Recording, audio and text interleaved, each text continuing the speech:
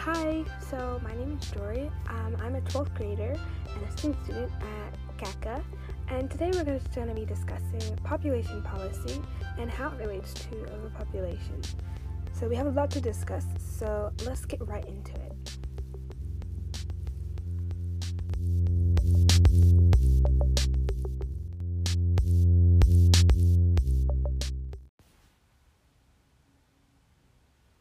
So what is overpopulation?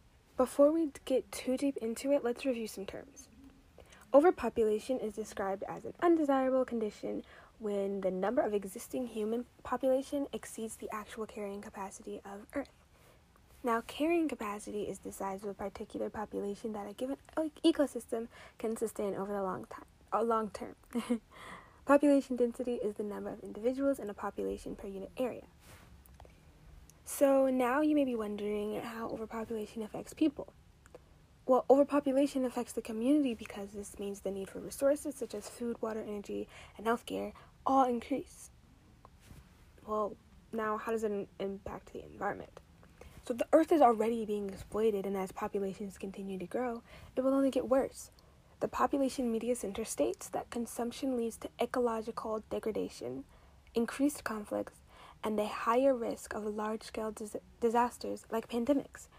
They also state in a study by Wines and Nicholas from 2017, a family having one fewer child could reduce emissions by 58.6 tons CO2 equivalent per year in developed countries. That's incredible. Overpopulation will lead to deforestation, decreased biodiversity, and increased pollution/emissions, which will only make climate change worse. Through lots of research and studies, scientists believe that if we continue to live the way we are without making any efforts to change, it will completely destroy life on Earth as we know it. This is a truly scary thought. Overpopulation will also lead to depletion of resources. The world only has a limited amount of land and drinkable water. Overuse and irresponsible use of energy resources, like coal, oil, natural gas, contribute to climate change. And ice melting, sea levels rising are both examples of the effects of climate change. Poverty, homelessness, war/car conflict, and starvation can all be attributed to overpopulation. There's also a relationship between unemployment and overpopulation. As the population continues increases, there might not be enough jobs to support everyone, which can in turn increase theft. Now what can lead to overpopulation? This is a really important question because it's really not black and white. It requires lots and lots of examination. So overpopulation can occur when the birth rate and death rate are not stabilized. The first example of population growth can be seen with the spawning of agriculture. When society transitioned from a hunting-gathering nomadic society to an agricultural one, there was a boom in population. Because there was more food and easier access to food, the population exploded. Poverty is a unique issue because not only is it a contributor to overpopulation, it's also an effect. When families did not have many opportunities or were faced with poverty, they had less families to compensate the high mortality rate. Now, this is just in respect to the United States during the Industrial Revolution, but it's also common in other places. Quote, in the absence of educational resources coupled with high death rates, which resulted in higher birth rates, that is why impoverished areas are seeing large booms in population, end quote. This is a fact from Conserve Energy Future organization. Families would have lots of children so that they could make money for the household, and this actually resulted in child labor. Immigration must also be included in the causes for overpopulation. Developed countries such as the UK, US, Canada, or Australia have great facilities for medical, healthcare, education, and employment. For these reasons, people tend to migrate to these places in massive numbers. Though we have experienced centuries and centuries of diseases and natural disasters, these calamities have not significantly affected overpopulation, it's crazy, Overpopulation is a major issue in developing countries rather than in developed countries. This may seem like a little backwards. I was also thrown off when I first heard this fact. And this is because nations such as the US, Canada, or Russia are larger and have bigger populations, landmass, etc. However, overpopulation is related to carrying capacity and the nation's stage of development. Developing nations such as Niger and India have really, really high fertility and birth rates. The fertility rate is the number of births the average woman would be expected to have, and for Niger, that number is about 7, and that is a really high number. However, the probability of surviving is very low, so families will have lots of children in hopes of them surviving into adulthood, and in some cases, even into adolescence. But in a developed nation like the U.S., the birth rate and fertility rate are significantly lower. This is because women have significantly more opportunity in developed countries. Women have the opportunity to go to school and get an education, have a career, and date casually, with many options for both birth control, healthcare, health education, and Planned Parenthood. This contributes to why populations are beginning to even out in developed nations.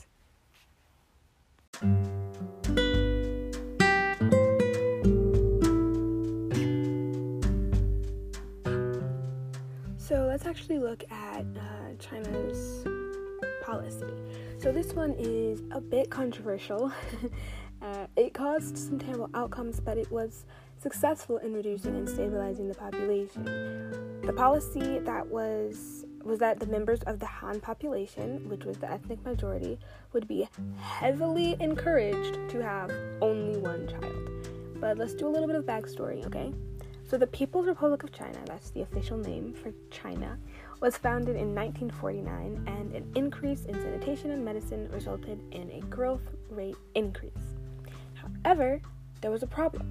There was a serious challenge to their population control, which was food supply. So as a result, they promoted birth control from 1955 to 1958. But a 1958 change in national policy encouraged people to have children to, quote, make China more powerful. But this was quickly halted because a famine, that is correct, a famine in 1962 led to 32 million deaths. That is incredibly extreme. And as we can see, there was definitely some yo-yoing in the population numbers.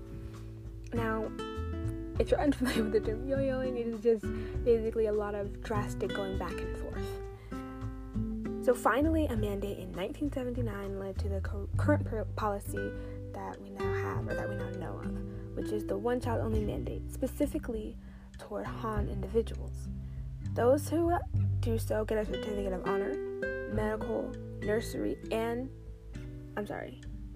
those who have only one child get a certificate of honor, medical, nursery, and educational fees waived, and a monthly allowance. Now, those who have 2 children don't get these privileges, and those who dare to have 3 or more phased, and I quote, subsidized benefits for the 3rd child and a potential denial of education. That is not all. In Chinese culture, males have historically been more favored than females. This is because of the belief that only men can continue the bloodline and for their filiality. Now, attempts to have a male child have included forced abortion of female fetuses, forced sterilizations, and female infanticide. Sex screening even had to be banned in 1994, but selective abortions are still suspected of being a contributing factor of the 32 million more males than females under 20. I think it's a really interesting number that in the 62 famine resulted in 32 million deaths, but currently there was a study that showed that there are 32 million more males than females under the age of 20. That isn't ironic. I really don't know what is, but as we've seen, China's national policies have gone back and forth, and just like their population has, but there are multiple factors that need to be considered when creating a policy. However, China just tried to tackle the visible issue. While it did technically work, there were still some other things that needed to be worked out, considered, and fixed.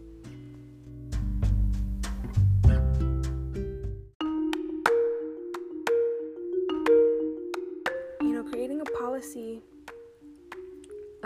to control the population isn't just, okay, make the ethnic majority only have one child. There's a lot more that should be going into it. And, as we just read or just discussed, China only tried to tackle the visual problem, but there were underlying causes and underlying factors that they may not have fully considered when doing this. And that's something that really shouldn't be overlooked when creating any kind of regulation, any government policy, public policy, or whatever. And while they saw the need to create something to fix up an apparent problem,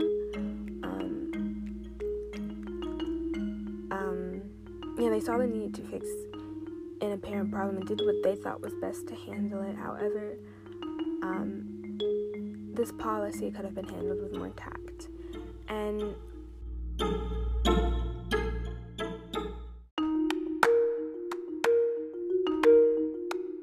creating a policy isn't just, oh, this is the problem, let's fix it. You really have to consider more. And after being presented with this information, you can really understand why certain public figures, leaders, politicians, people, the public might think that we need, some sort of population control. But, there are a lot of things that go into it, but it is definitely understandable why a public policy would be needed, because if we're still doing things the way that we're doing them now, in the future, it's really not going to cut it. And so something needs to happen now. Somebody needs to take action. But we can't just leave it all in the hands of, our policymakers. We have to also take action, even as citizens, and be responsible people.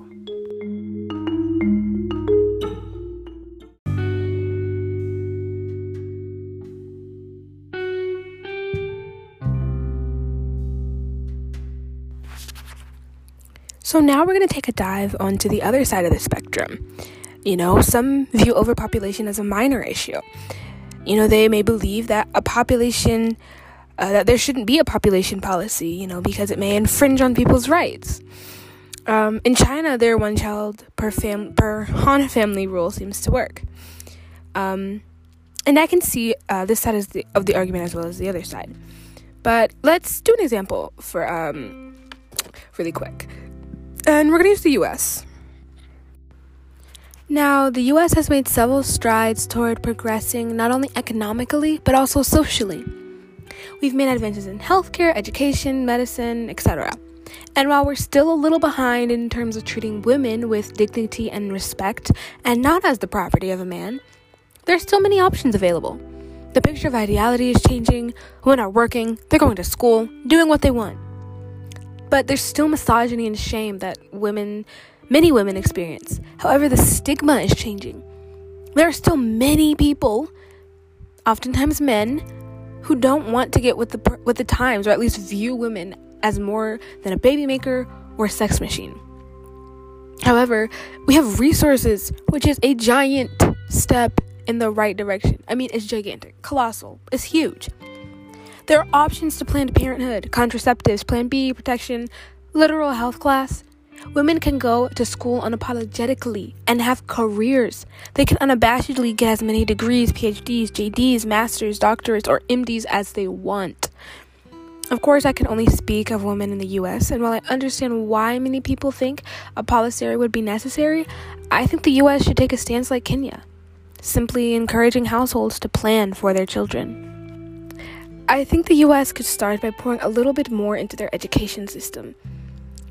They could spend time educating people, whether it's through a sex ed class or a class that educates young people about their options. In regards to overpopulation being a minor problem, it's not that true. I think that certain countries just handle it better than others. Countries like South Korea and Japan have really high populations for their landmass. However, their population density is also really high. They have lots of high-rise built apartments, usually in the city, and not many houses unless you're really far out in the country.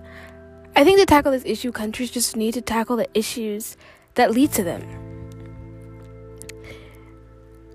The Ecologist has a quote in one of their articles called Debunking Overpopulation.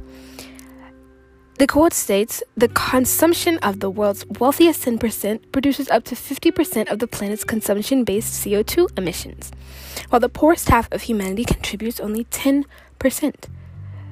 Blaming human population growth, often in poor regions, risks fueling a racist backlash and displaces blame from the powerful industries that continue to pollute the atmosphere." End quote. Developing nations often contribute the least to environmental problems. They release the least amount of CO2, for example. They often have to suffer the most damages from these issues, although they contribute the least. Another quote says, "The problem is extreme inequality, the excessive consumption of the world's ultra-rich, and a system that prioritizes profits over social and ecological well-being.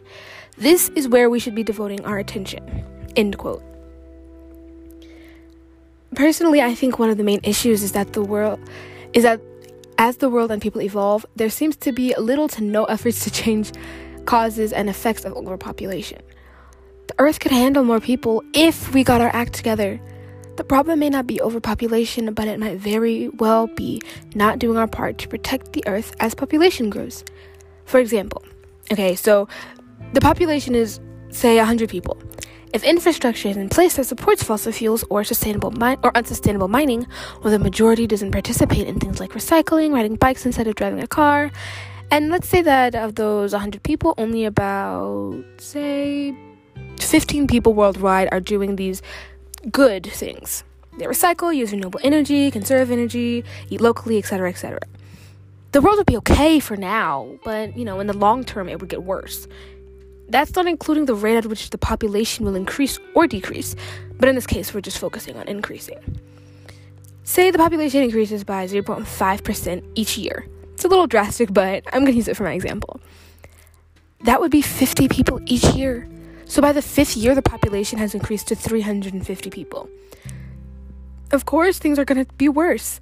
If people are still overusing coal, harming the land through unsustainable agricultural processes, they will need larger amounts to support the growing population.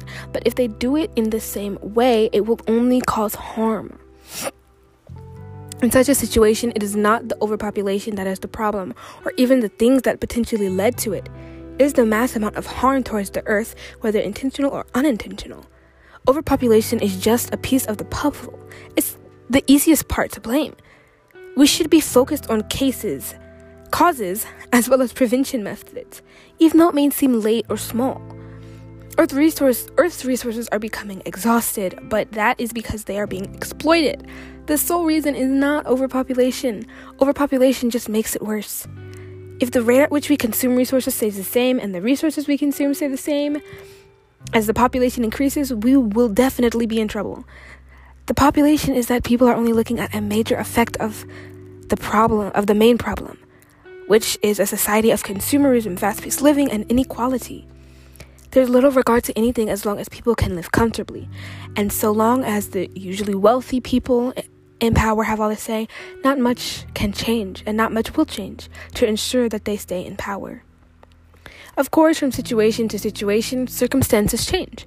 People may have a lot of children because they do not have access to birth control or because of religious beliefs. They may have children because they are poor and need helping hands, as in the industrial era, or they may have lots of kids because they want to and can afford it. It is a very valid concern to be worried about overpopulation, exhausting resources. However, it's even more important to have somewhat of an introspective view. We should examine how we are currently living, and if we are currently living exhausting those resources. If so, which is pretty likely, it would be unfair to put all the blame on overpopulation, How we live now is potentially very dangerous, and although there is a growing concern for the Earth and more people are becoming aware of the effect their actions have ecologically and environmentally, they only make up a small percentage.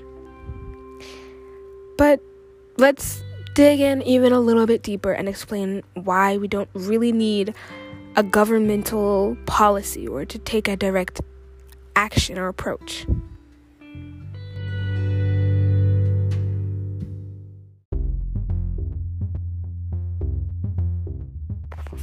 There are always ways in which the population can be controlled without implementing population control, such as regulations. If, taking the US for example again, if the focus was put on creating and establishing institutions for women, institutions to advance their skills, protect them, and continue to widen their horizons, as well as normalizing family planning and making it widely accessible, the population could stabilize on its own. Yes, there are millions of children being born and millions of people immigrating to the US. However, the focus should be on creating a safe environment for everyone, not just slashing the population. Plus, by doing this, the people don't feel as though their power is taken away, Doing this kind of puts the people in control, like they have a hold on their life and their household. Because population-wise, we're not quite in the red. However, the way things are currently, and if they do not change with haste, we will be in the red quite soon. Yes, of course, overpopulation can become a serious issue. However, I don't think policing the population is the right choice just yet. There are preliminary steps that I think are more important right now. That if they are not changed very, very, very soon, some sort of population policy will be needed. Things like granting access to healthcare, education, birth control, things that politicians can do to help the people and fix the problem. If things like the wage gap, poverty, even the pink tax and employment were examined closely, this could ease the problem, or it could help ease the problem. Although the population is expected to continue stabilizing, there is still much work to be done in the developed world as well as in the developing world. Let's take a look at some case studies of countries who are working against the overpopulation crisis, for lack of a better term, and did so without implementing a regulation. Of course, some other countries will be different from the US, so not everything I said before can be applied to these countries. So we're first going to look at the case of the Arbuckles. The Arbuckles are a family of soon to be 22. Mr. and Mrs. Arbuckle have 19 children and are expecting their 20th, and they claim each child to be a blessing. Now, as mentioned before, the Arbuckles are a special scenario. Having children is a sensitive case, especially having a huge family like the Arbuckles. A case like this has to be examined from lots of different angles, such as, can the Mr. and Mrs. support 20 kids physically, emotionally, financially? Can they provide them with their basic human needs per Maslow's hierarchy? How are they going to contribute to society? There are also further factors that may also affect why they have so many kids, like religious reasons. It's also super important to examine where the Arbuckles are. Do they live somewhere in the Midwest on a mountainous farm, or are they in a low-income area on EBT? Or are they in a developing country where the adolescent survivorship probability is low? Because not every single family is going to have 20 children, it may not be of utmost importance to put a policy in place because of one rare family. Of course, overpopulation will affect us, but it is most important that the population is stable and that we are not harming the earth. As we know, with almost all public regulations, there are always side effects. Sometimes they are somewhat positive, and other times they are drastically negative. If you look to China again, who instituted a one-child-per-family policy for couples in the Han population. They created this because there were growing concerns about population growth in relation to limited resources, specifically food. Han families with one child received benefits, while families with 3 or more children could potentially have their child's basic rights refused. While this policy was successful in stabilizing the population, there were several unwanted side effects, such as female infanticide and child abandonment. I'm not saying that all policies are bad or that they'll all result like this, but this is just one example of a country implementing only one policy and experiencing terrible externalities. A great example of an indirect policy is Kenya. Kenya's plan is based on the idea to match population to resources. Although the traditional culture emphasizes lots of children, Kenya has had great success decreasing fertility rates by simply encouraging and educating. They leave family planning to individuals, yet encourage smaller numbers of children due to limited resources. The fertility rate even went from 8.1 children in the 60s to 5.4 children in the early 90s. Once again, that fertility rate is how many children the average woman would be expected to have in her lifetime, or in the period in which she's able to have children. It's also really important to note that Kenya has a life expectancy of 58 and was deeply affected by the HIV and AIDS crisis, which has led to higher use of contraceptives and potentially potentially much smaller numbers of individuals in the reproductive age cohorts, end quote. This just means that the disease has affected all Kenyans and the number of women able to reproduce is not a wide margin. Kenya is also one of the few countries in sub-Saharan Africa that shows decreased rates of HIV and AIDS because of money poured into preventative programs. This could mean that Kenya is on its way to the next stage of development. As we previously saw with the China case study, implementing just one policy to control population may technically work, but it will have lots of side effects because of differing beliefs, at least in the US. It's more important to focus on what's causing it and how we can avoid it. Preventative care is the best care. Let's end it off with one more case study. A case study from India. India has been trying to address the population for over 100 years. That's crazy. They're the second most populous country in the world, right after China. They have made several attempts to preventative programs. In 1949, some of the first efforts were from the combination of the Family Planning Association of India and the International Planned Parenthood Federation. However, these efforts only addressed the urban elite and not the uneducated majority.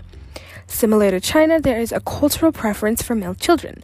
There's even a Punjabi proverb that says, raising a daughter is like watering a neighbor's garden.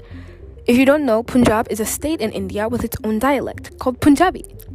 It's also the heart of India's Sikh community. Males tend to be the religious leaders, carry on the family lineage, and take care of the parents. There were 5-year plans in 1951, 56, and 66, which focused on supplying birth control from family clinics. The plans also did research into demography and motivation and made lots of efforts to reach rural villagers. However, in the 1970s, a population state of emergency was declared, and they began to sterilize women in the poorest regions, even rewarding doctors who sterilized the most women. This wildly unpopular policy seemed to focus on the sterilization only, instead of trying to expand options.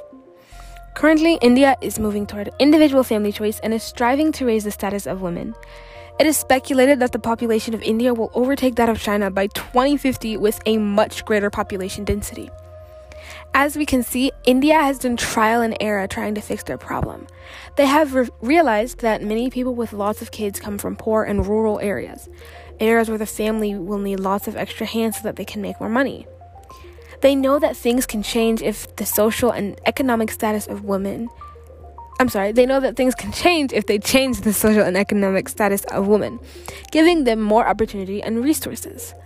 Although this was their latest attempt at population control, it's something that is going to directly help the people.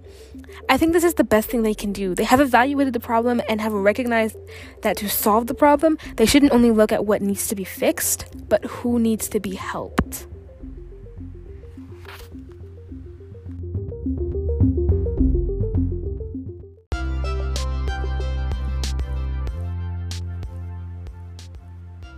Thank you so much for listening. I hope you were able to learn something new and gain a new perspective. This is unfortunately the end of the podcast, but it was a very interesting topic to research, and if I can say one thing, this subject is definitely not black and white, as with most scientific concerns.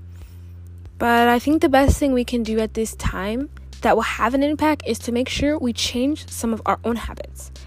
With so many people participating in mass damage, pollution, global warming, non-renewable energy, exhausting resources, it will inevitably cause damage. That if that detrimental population number, we are still behaving the same, it will cause catastrophic doom. So every now and then, ride your bike, start recycling, look into solar and wind power, and do your best to conserve energy and water.